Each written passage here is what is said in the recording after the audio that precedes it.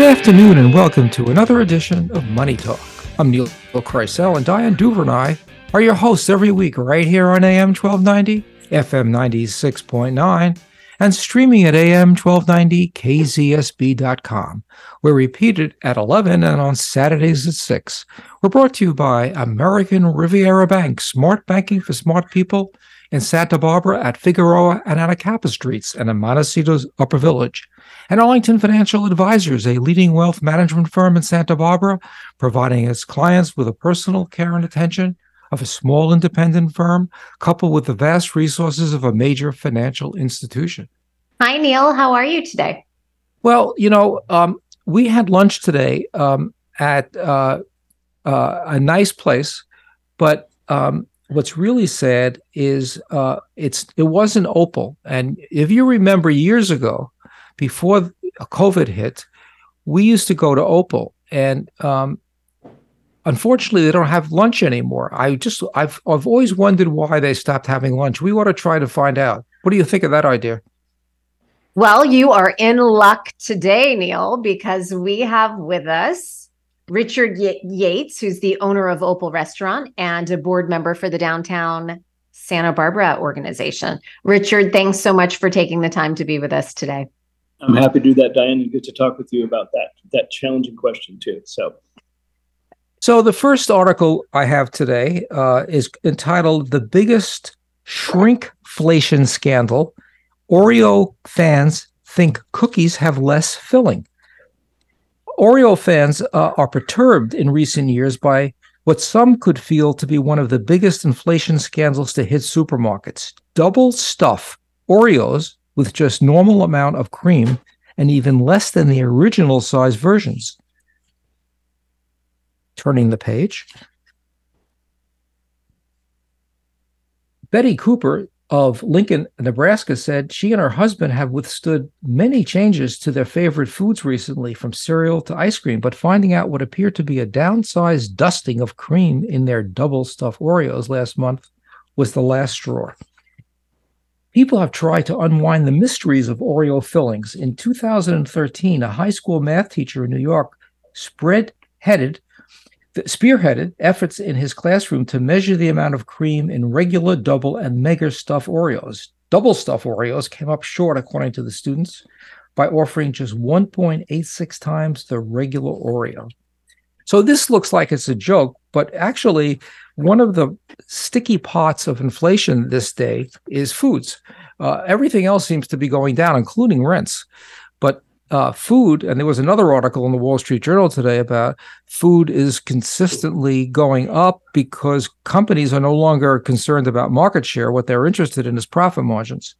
But there's also this hidden inflation, which is that companies slowly change either the size or the ingredients in products. And so even though the price may not rise, it's going to be more expensive per whatever because of what this term is,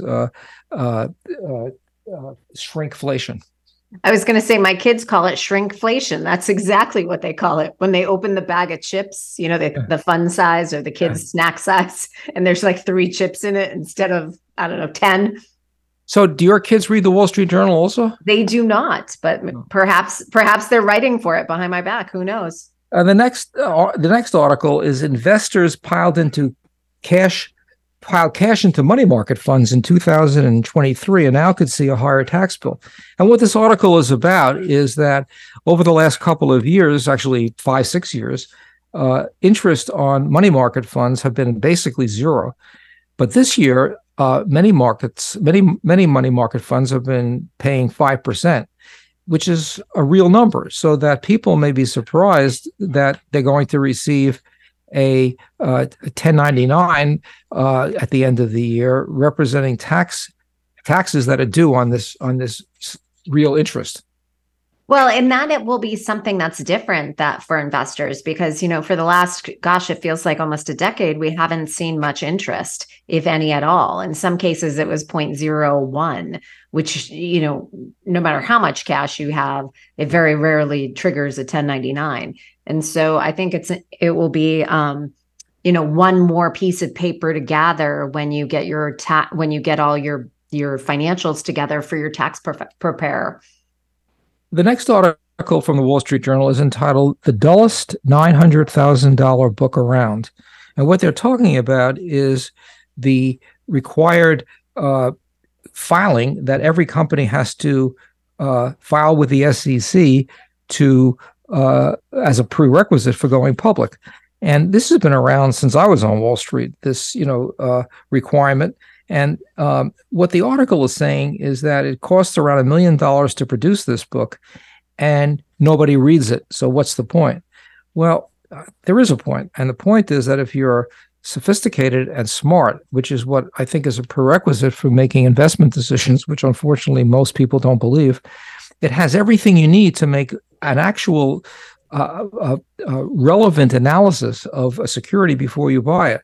And I think this is basically a example of why people are buying stupid stocks, whether it's GameStop or AMC or even Bitcoin, without really understanding what they're buying, is that when they have the opportunity to make an analysis with a proxy statement, they're saying it's not really worth the money. No one reads it anyway.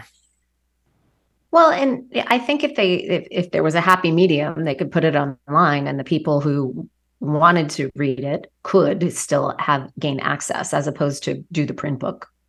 Well, it is online. And what I found, I used to teach at City College, and I once took page 232 of the AIG S1, which is what the filing is called. And I showed them a paragraph that explained why their derivative portfolio was riskless. And of course, we all know now that it wasn't, and that AIG, in fact, almost went out of business without the help of the federal government. So if you understand finance and you really plow through these statements, it really can save you a lot of money. The next article, again from the Wall Street Journal, non-traded REITs vary net asset value measures.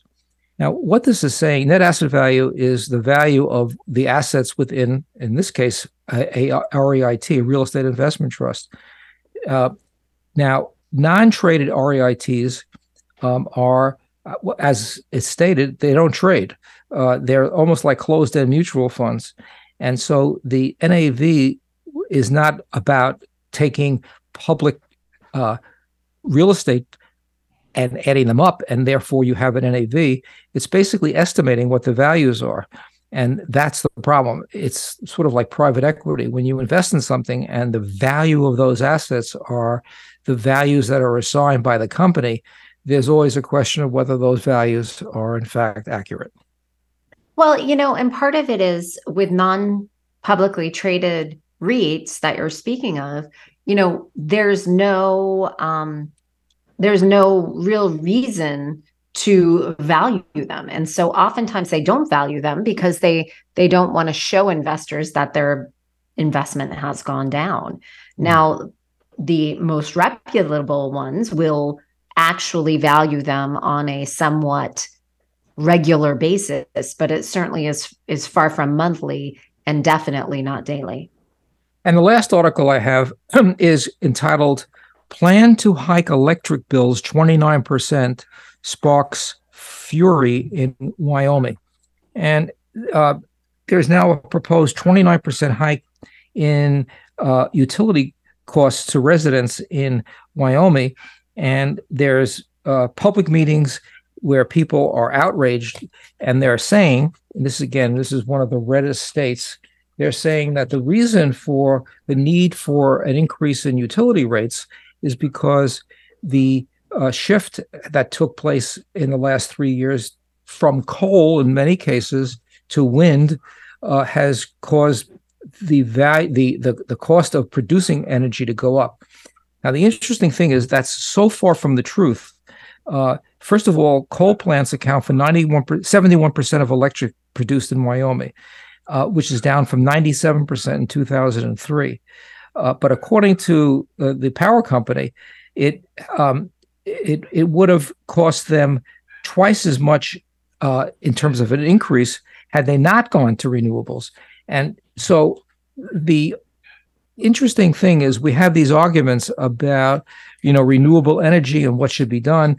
But here we have a case where there is no question that the renewable energy plan that Wyoming put into effect is going to help, because everyone is complaining. The government is now saying they should not permit these increases to go through. And I bring this article up, it's because the whole issue of the political divide, in this case, it's so clear based on the numbers that this is a mistake, and that in fact it is helping the users of electricity in Wyoming. Still, the political prejudices are such that they are going to try to slow down the conversion to wind electric, and not permit the increase that's necessary from the electric companies. You're listening to Money Talk on AM 1290 and FM 96.9, and we'll be right back.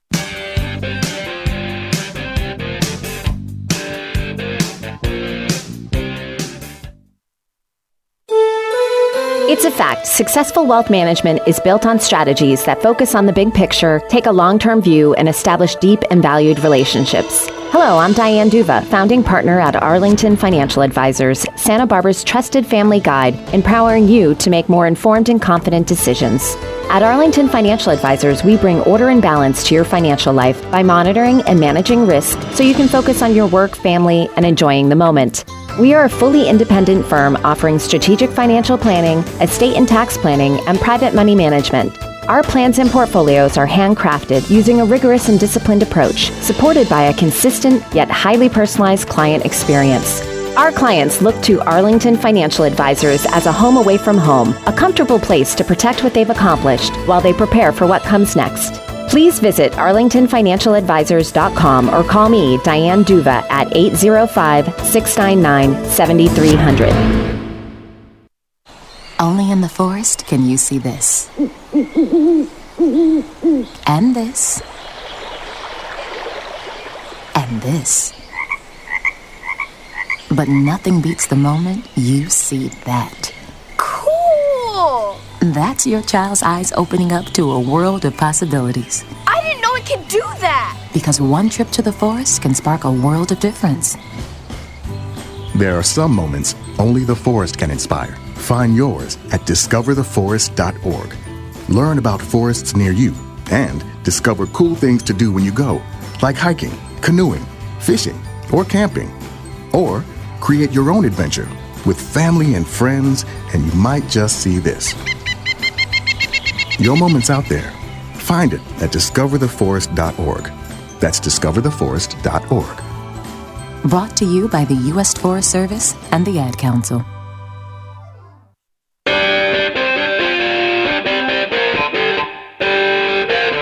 Welcome back to Money Talk, brought to you by Arlington Financial Advisors, a leading wealth management firm founded on providing thoughtful, objective, and comprehensive financial guidance for families and entities who are seeking long-term financial confidence.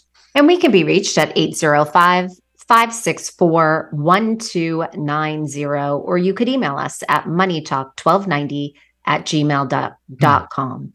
And if you're just joining us, we have Richard Yates, who's the owner of Opal Restaurant, one of the cornerstones of our fabric of our society, if you will, in Santa Barbara. And he's also a board member of the Downtown Santa Barbara organization. Richard, thank you so much for being here with us. Thank you for having me, Neil and Diane. Happy to be here today. So let's talk a minute about how you became interested in food. What, did you always think that, that you wanted to open a restaurant, or what made you want to take that leap? I think there was actually, I won't say I rode on the Damascus moment, but there was definitely a moment of change when, as growing up as a kid in the 50s, late 50s, where fish sticks and Swanson's frozen dinners might have been the norm at home, to working in restaurants while I was going to school, and then discovering how wonderful food was. So it was kind of an awakening at that point. And from that point on, when I started working in restaurants and discovered that things like lamb were amazing and other foods that I would have never even dreamed of having before. So it just sort of awakened me to the whole culinary art that that was available out there, and that just continued to grow over the years. So that was your way to rebel against your family, as the advent of frozen TV dinners came. You were like, heck no, not what I want. I don't know. I never thought of it as rebellion, just like a growth out of sort of, but a good point. But perhaps a subtle rebellion. Yeah. So then what was your path to get you to become the owner of Opal and, spend your life work really in the restaurant industry? And what prompted you to want to do that? Many of us all worked in restaurants going through college and, acknowledge that, wow, sorry, Mom, but many people make better food than our moms, perhaps. But what made you want to own that restaurant? Well, first I should mention that I'm co-owner with Tina Takaya, my partner here, my business partner, who also owns Oku down on the beach, and that's a great restaurant in its own right. But as for how the odyssey of becoming a restaurant owner was, it's simply continuing on that same path that you just mentioned.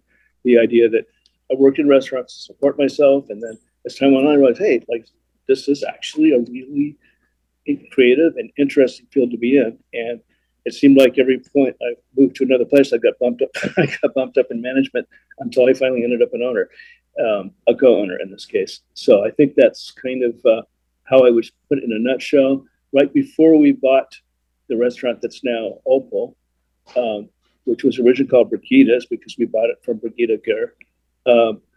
Tina, my partner here, and I were managing partners at the Palace, the Cajun restaurant, for 4 years. And that's where we kind of got ourselves seasoned enough to know what an owner needed to do. And we're able to take this over with a very little difficulty in terms of knowing what to do and how to do it.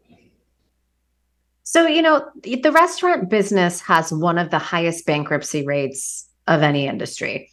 And so, I really do think you must have a secret to have been able to keep Opal not only open, but also thriving for the last 30 years. What is it? Yes, I think, well, let's first the challenges. The challenge is very slim profit margins. So, and you're always limited by the fact that you need to feel that for whatever level of restaurant you are, you're presenting a reasonable enough price to people, that people feel they got the value of what they wanted to get. So that's a limiting factor, which has been more challenging in recent years with inflation. But we managed to thread that needle many, many times. But I would also say that it isn't only watching your costs. It's also the many hats that a restaurant owner has to wear. You have to be a good psychologist. You have to think about your staff and how to get them to understand that what they do is critical to the success of the restaurant. You have to think about how your guests feel. You have to manage all the relationships, and you have to be a good business person, and you have to be entrepreneurial and good in marketing. So if you can wear all those hats successfully, I believe you can be a successful restaurateur. But if you miss any one of those categories, it's easy. That's a very significant contributor to the fact of the many bankruptcies you referenced just now. But what's interesting? There are a couple of restaurants that are opening in Montecito, and the owners are non-restaurant people. They're investors, and I think that the probability of success, which is pretty low in the restaurant business, is even lower when you have not just kind of an absentee owner, but you have someone that really isn't going to be there 100% of the time. And even if they were, they really don't really know what they're doing. I think this is a business that you really have to be there. I would agree. It'll be harder. It's not impossible for an investor owner to succeed well, but then what you really need is good staff selection. You need to have a good manager who understands whatever you don't understand in order to put all those pieces together that I was referring to earlier. But yes, it can be done, but I agree with you, it's harder if you don't have somebody with that experience at a high level. And so, before the show started, we were having a conversation, just about how incredible the bread is at Opal and how you can, really taste the difference that it's homemade. Now, do you find that in today's day and age, there's a premium for the consumer that's placed on all of those homemade items, as opposed to just using a local bakery to make the bread? I think you've hit on something that's important there, Diane. Yes, I do think that's true, because it's always nice when people go, "God, your bread is so good," and then you say, "Oh well, we make it here fresh every day," and it's just an extra level. Again, I think it goes back to what I mentioned before about everybody perceiving that they got value for what they came in and spent. Even though we don't charge for the bread, it's still part of the overall experience. And I think that's, may I add to my earlier answer, that creating a great experience for guests, not just managing relationships, is also key to making a restaurant successful. You want to feel welcomed. You want to feel that the people there want you to have a good time, want you to have a great meal.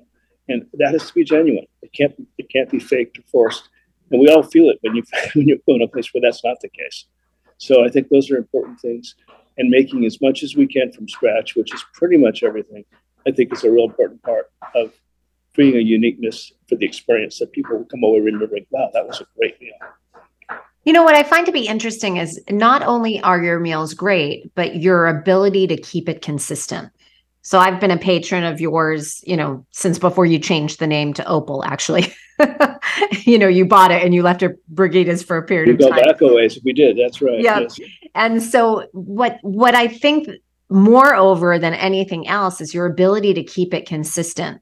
And I've got to imagine that you've had some kitchen changes over the years, over the last 20 years or so, that how have you been able to keep your food so consistent, your service consistent, and it's all, it's all delivered with a smile in a way to make the customer really feel like a part of the family? Well, I think it comes back to relationship managing that I mentioned. I can just give an example during COVID, which you might be curious about too. But when COVID hit, two things happened back in March 2020 when nobody knew what was going to happen. But we knew we were going to have to close down dining inside, and there was no outside dining at that point. So we decided that no matter what, we're here for the long haul. We're going to do food to go. And the second thing was we're going to keep our kitchen staff, even though we didn't have a whole lot of money. And the two reasons for that were, number one, we wanted them to have their jobs. And that was an important consideration for us. And number two, when we hopefully would open up again one day, we wanted to be able to hit the ground running and have the same staff that we've always had. So that, I think, is the key to the consistency that you talk about. We always valued the kitchen. We always prioritized them to make sure that they were supported so that they would be there for us as well. And I think that's why we see that consistency, which is, I will say, probably one of the most meaningful compliments we get when somebody tells me that. So I appreciate to hear that. You're listening to Money Talk on AM 1290 and FM 96.9, and we'll be right back.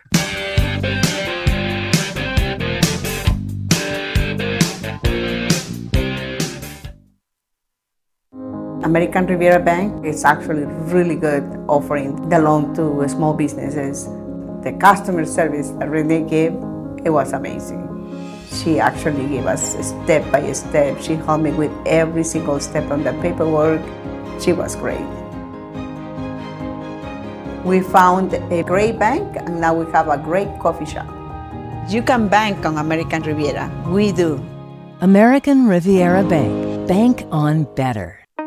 The organization known as A Different Point of View uses aviation to engage, inspire, and transform underserved youth. Here's Lynn Houston. A lot of the youth we serve come from the juvenile justice system and lack the ability to believe in their self and their ability to succeed. We use flight lessons as the launching pad. We teach them basic aviation knowledge, aerodynamics, what makes an airplane fly, and the most awesome thing is we put them in the left seat of a Cessna 172. We put a professional flight instructor on the right, and we teach them how to fly. We teach them how to become captains of their own lives. Now, you tell me where you can find that anywhere in the region. You put some child who has never been farther than their neighborhood in an airplane, say your life matters and it's up to you. It's not anybody else's responsibility, it's yours. And I see transformation, and transformation happens in that airplane. To learn more about A Different Point of View, go to adifferentpointofview.org or call 805-698-6784.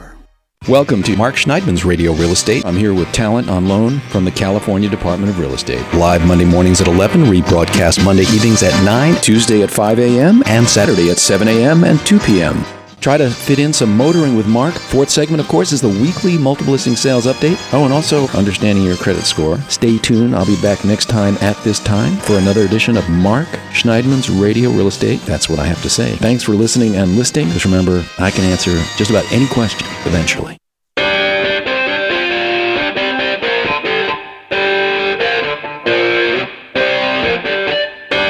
Welcome back to Money Talk, brought to you by American Riviera Bank, making your life easier with cutting-edge technology, mobile deposits, free use of every ATM machine in the country, and a level of service other banks can only dream about. And we can be reached at 805-564-1290, or you could email us at moneytalk1290@gmail.com.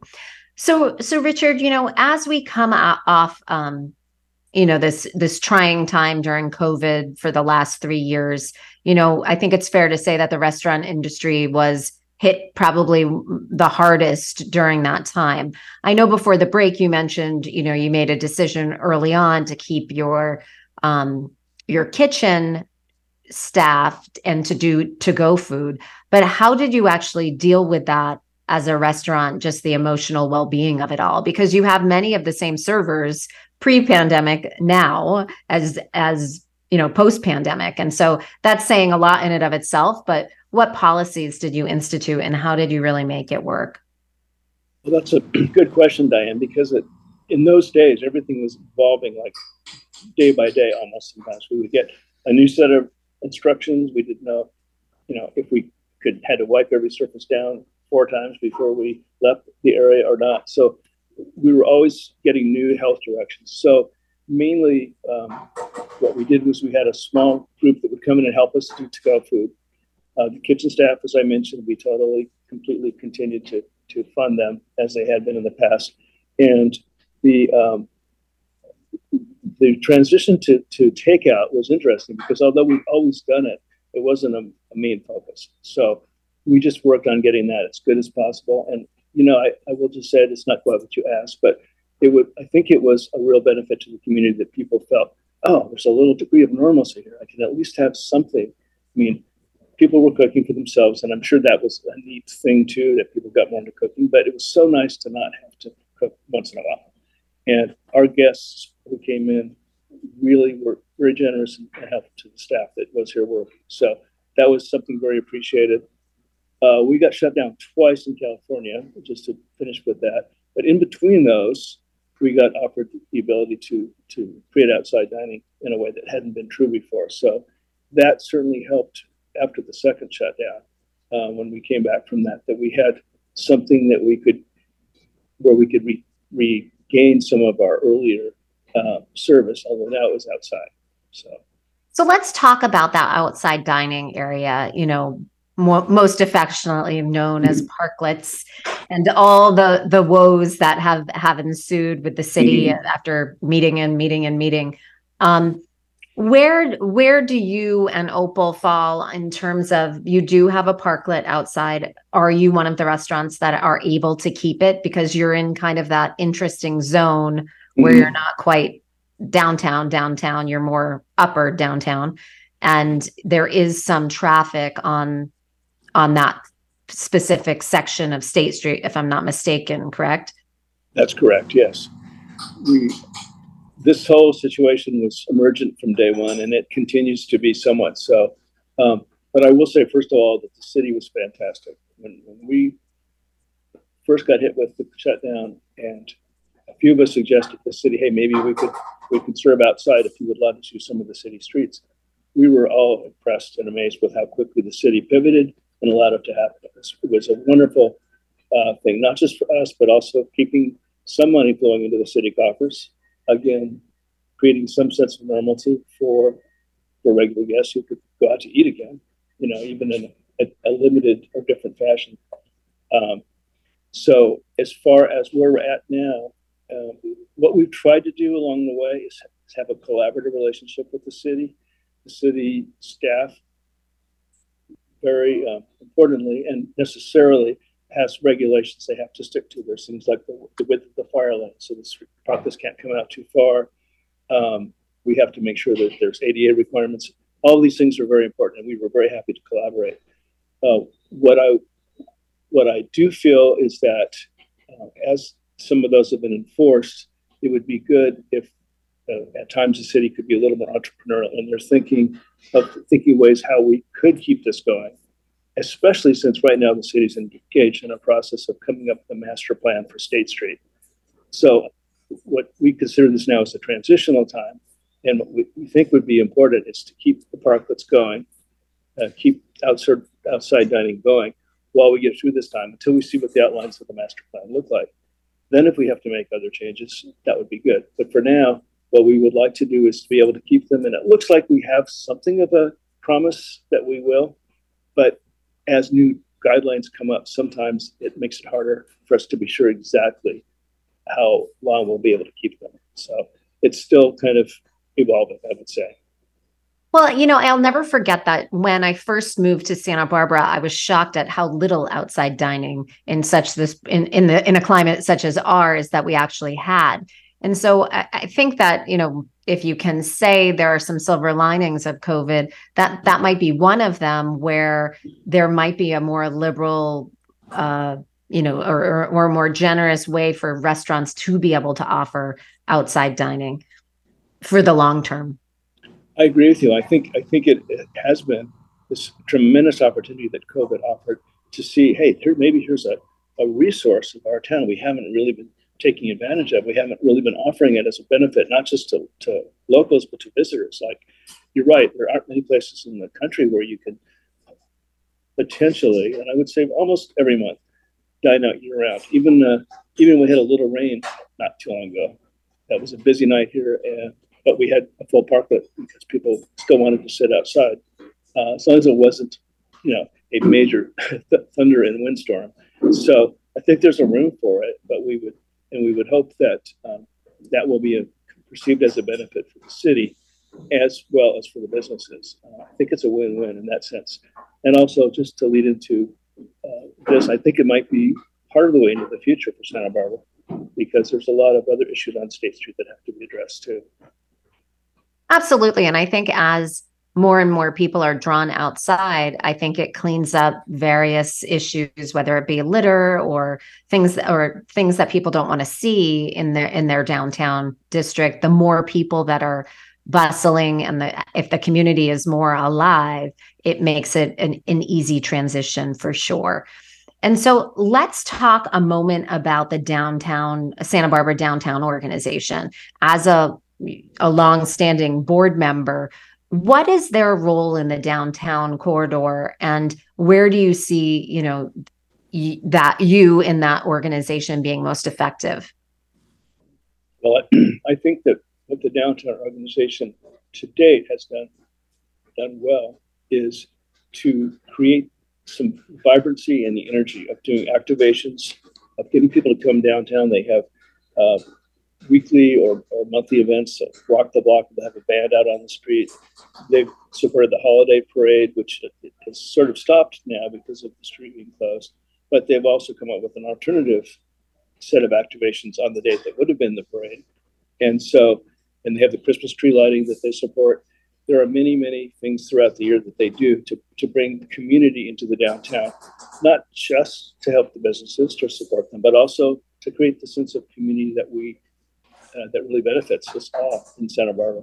And so it's a very important organization to be part of in that sense, because creating a community that connects to each other and supports each other is what our town needs going into the future.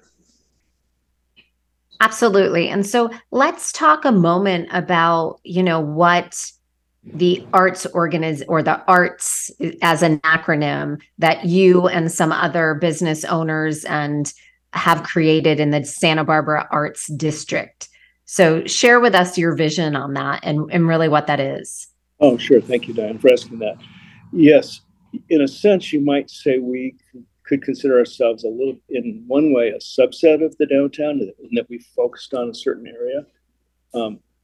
What several of us felt in this upper part of downtown is when we were very impressed with what the Funk Zone did. The Funk Zone did something wonderful. They turned what could have been a pejorative term for their area into a positive, and they made it like a cool place to come to. And They made funk be hip. they made funk be hip. I was going to be careful how I pronounce all that. But yes, they did a good job on that. And then we looked around at our area and we thought, well, wait a minute, we kind of already have art, many art galleries, restaurants, this is a culinary area, theaters, and shopping. So the acronym just sort of dropped into place, ARTS. And there's a lot of little entrepreneurial new boutique shops that have come up and about, like in Arlington Plaza or Victoria Court, and other places in our area, which is roughly from, you might say, Carrillo or Figueroa up to the 1300 block of State Street, Sola, where we are, and the side streets, one block east and west. And there's sort of a nexus of energy in that area. And our goal there was to bring that same kind of excitement to an area that's actually kind of a little more locally focused. Like, I feel like locals like coming to this area. There's times when you want to go down to the beach and enjoy all that. There's times when you want to go to the area that's kind of the more comfortably locals part of town. And I think that plus the arts orientation of this area is kind of what gives us our appeal. So we're taking something that organically exists and branding it, basically. You're listening to Money Talk on AM 1290 and FM 96.9, and we'll be right back.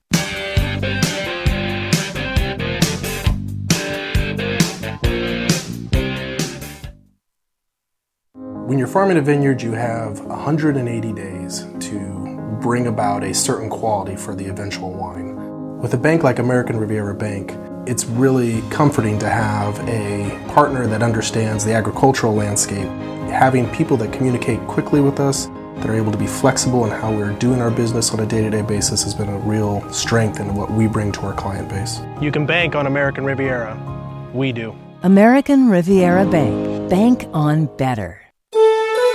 It's a fact, successful wealth management is built on strategies that focus on the big picture, take a long-term view, and establish deep and valued relationships. Hello, I'm Diane Duva, founding partner at Arlington Financial Advisors, Santa Barbara's trusted family guide, empowering you to make more informed and confident decisions. At Arlington Financial Advisors, we bring order and balance to your financial life by monitoring and managing risk so you can focus on your work, family, and enjoying the moment. We are a fully independent firm offering strategic financial planning, estate and tax planning, and private money management. Our plans and portfolios are handcrafted using a rigorous and disciplined approach, supported by a consistent yet highly personalized client experience. Our clients look to Arlington Financial Advisors as a home away from home, a comfortable place to protect what they've accomplished while they prepare for what comes next. Please visit arlingtonfinancialadvisors.com or call me, Diane Duva, at 805-699-7300.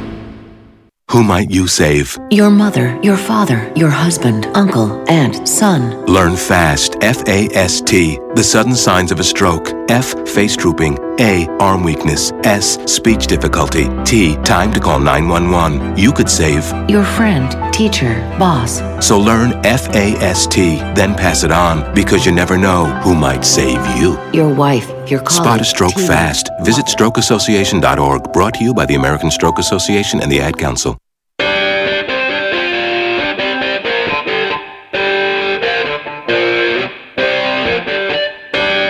Welcome back to Money Talk, brought to you by Arlington Financial Advisors, a leading wealth management firm founded on providing thoughtful, objective, and comprehensive financial guidance for families and entities who are seeking long-term financial confidence. And we can be reached at 805-563-1290, or you could email us at moneytalk1290@gmail.com. So before the break, Richard, we were talking about the cultural vibrancy organization that you're calling Arts, that basically runs from Figueroa up until about Sola Streets. And so you have a website, I understand, and, a map. So share with us the website for those of us listening that would like to check it out a little bit more in detail. Oh, yes. It's artsdistrictofsantabarbara.org, O-R-G. So it's Arts District of Santa Barbara, all that written out? Yeah.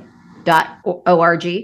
Great. Yeah. And so you're also running some promotions or have some special drinks or what have you. Tell us, how do you get one of those special drinks and where? Well, if you came in, even if we're not doing it now, we could make one for you for sure. But This was specific to an event. We tied in with the pianos on State Street, which is one of the creative artistic things that our town does. I know my firm sponsors one of those pianos. Oh, we did the one a little bit closer to our office, so we were on the other side of Carrillo. So, and I just feel sorry for those poor pianos because they must be out of tune fast being outside like that. But so what we did was we asked all the restaurants, or not all the restaurants, all the businesses in our area, that area you just described, to do some unique activation for that night. It was on Friday night, I say about 4 or 5 weeks ago. And so some of us came up with unusual things, and some of us just did an extension of their normal business. We decided to come up with a piano-themed drink that we called the Piano Colada. And my bartender and I worked on this and figured out a way to take a stencil and actually stencil a set of piano keyboard keys on top of this fluffy white drink, which was really fun. And then I know that Bouchon, he did something. We had an artist who paints with wine. Carlitos across the street did something. I know some of the local shops, Domicile and Lone Tree, and some of them across the way at Arlington Plaza, all did something neat that night, either a trunk show or they focused on some special items that they were promoting that night. So in general, it was really just nice to see the whole area activate. And that's kind of what now, we're is the vision for this organization to do something on a more regular basis where you do something maybe quarterly or biannually or something along those lines? Yes, you're exactly right on that. We've worked on different themes of what we might do. That's still emerging, but we do plan to have something at least. But the event we just described, we called it Fall into Arts. And we're going to have a Spring into Arts event too. So that we will plan something in the springtime, and we're going to try to collaborate with everybody to do something we can all get involved with. It could be a fashion show. It could be a big spring sale. It could be something more event oriented like what we just described. But it'll be whatever it is. It'll be fun, and it'll bring people out not just to support businesses, but to share the communal experience of just getting together with everybody in the community and coming out and doing something fun. So that's kind of the plan. Well, definitely keep us abreast of all the details so we can help you get the word out, because that's half the battle, is definitely trying to get people to know what's going on and come downtown and enjoy it. That is a super important part of it for sure. So then now we got to transition into the hard questions, like, oh, yes, why did you stop serving lunch? Neil and I were regulars, and then after COVID, we can't go. The guilt is overwhelming at this point. But it was all COVID related. The first one was when we first were allowed to start serving again. Everybody was working remotely, and our lunch was very much business lunch driven. So there really wasn't anybody in the area coming out. So the first time we didn't open for lunch, that was the main reason. We probably could have pulled enough staff together at that point. Then we were shut down again for a few months. And the second time, I'll bring up the thing I'm sure you've heard of, staffing shortages. It's been a real challenge for all businesses in the last few years. And nobody's quite sure exactly where all the workers went, but they sort of disappeared en masse. And as you mentioned earlier, what we feel really fortunate about is when we did open it back up for dinner, all of our core people have been with us, all of our front of the house staff, the servers, managers stuck with us, came back to work for us. But that was it. And it was really hard. It's really slim pickings to find anybody that we felt was on the quality that we needed to do what we did well. But we did manage to do it, and it's getting better now, but we're still not out of the woods on that. So at this point, we still don't really feel we have the staffing to open for lunch. Now, do you think, many restaurateurs have shared with me over the years that, lunch is kind of that lost leader that you do to get the word out so people come to dinner, where you can actually, make it, feasible financially. Was that the case for you as well? Or is it hurting some of the bottom line by not being open for lunch? I think it was pretty close to being a balance between those two. It wasn't a huge part of our profitability, but it was an important part of our community presence, and we really missed that part of it. So it was a hard decision to make, but until we felt we had the right kind of people that we could do it right, and that meant kitchen staff too, we didn't want to try to do anything less than what was our best. So we've decided to focus on dinner for now. You know, what's interesting, a decision from one restaurant actually has an impact on the whole community, because the more restaurants that are open, the more vital the downtown area is. And so it's unfortunate that you don't have the help, because not only would it mean more business for you, but the more restaurants that are open, the more likely there's going to be traffic on the street. That's a really good point. That is exactly the case as well. And I think I would just mention one other thing that is what I referred to earlier about people working remotely. It's really interesting, but there have been changes that COVID has created that seem to be, at this point, fairly permanent.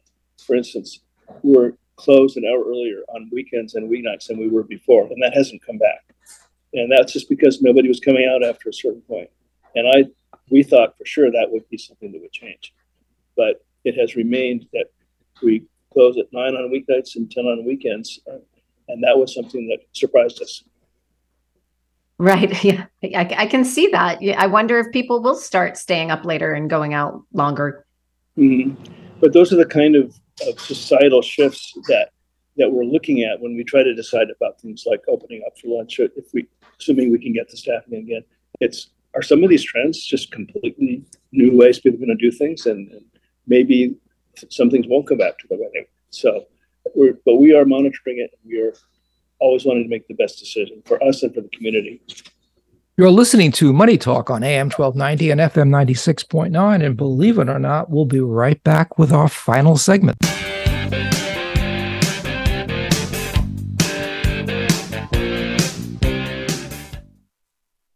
What defines our community? Is it the people, the businesses? Is it the ranches, vineyards, and farms? We think it's all of those. And we're committed to helping our communities thrive. Homeowners, existing and new. Businesses looking to grow or bring up the next generation. Our regional agriculture, managing their seasons, crops, and livestock. We're American Riviera Bank, and we invest in our communities. In you.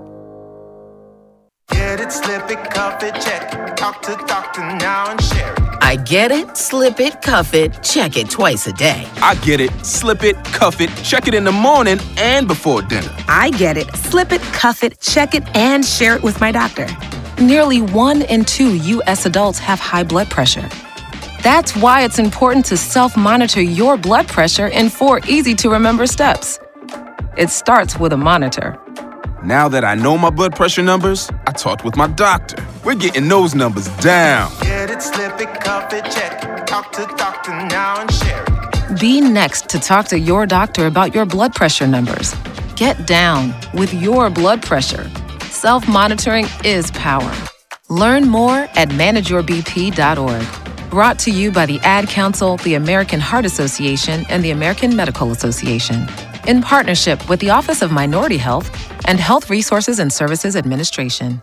Remember, one less spark is one less wildfire. Have fun without fire. In many areas, use of campfires and charcoal cookers are not allowed. Make that an advantage. Stargazing is better without firelight. Or listen to the forest at night when creatures really prowl. Hike in the moonlight with a flashlight. Bundle up and enjoy the warmth while sensing the chill that wild things feel. Make camping different this weekend and camp without a spark. The California Statewide Fire Prevention Campaign thanks you for your cooperation.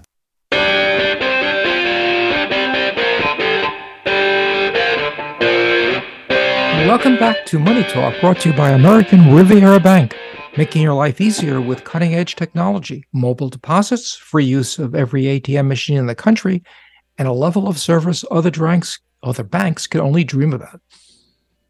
And we are speaking with Richard Yates, the owner of Opal Restaurant.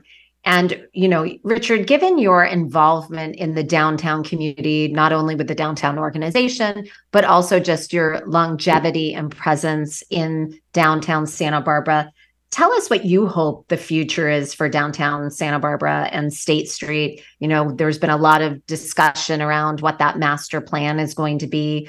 Are there cars? Are there not cars? What does it look like? And in your perfect world, Richard, what does downtown Santa Barbara look like in State Street?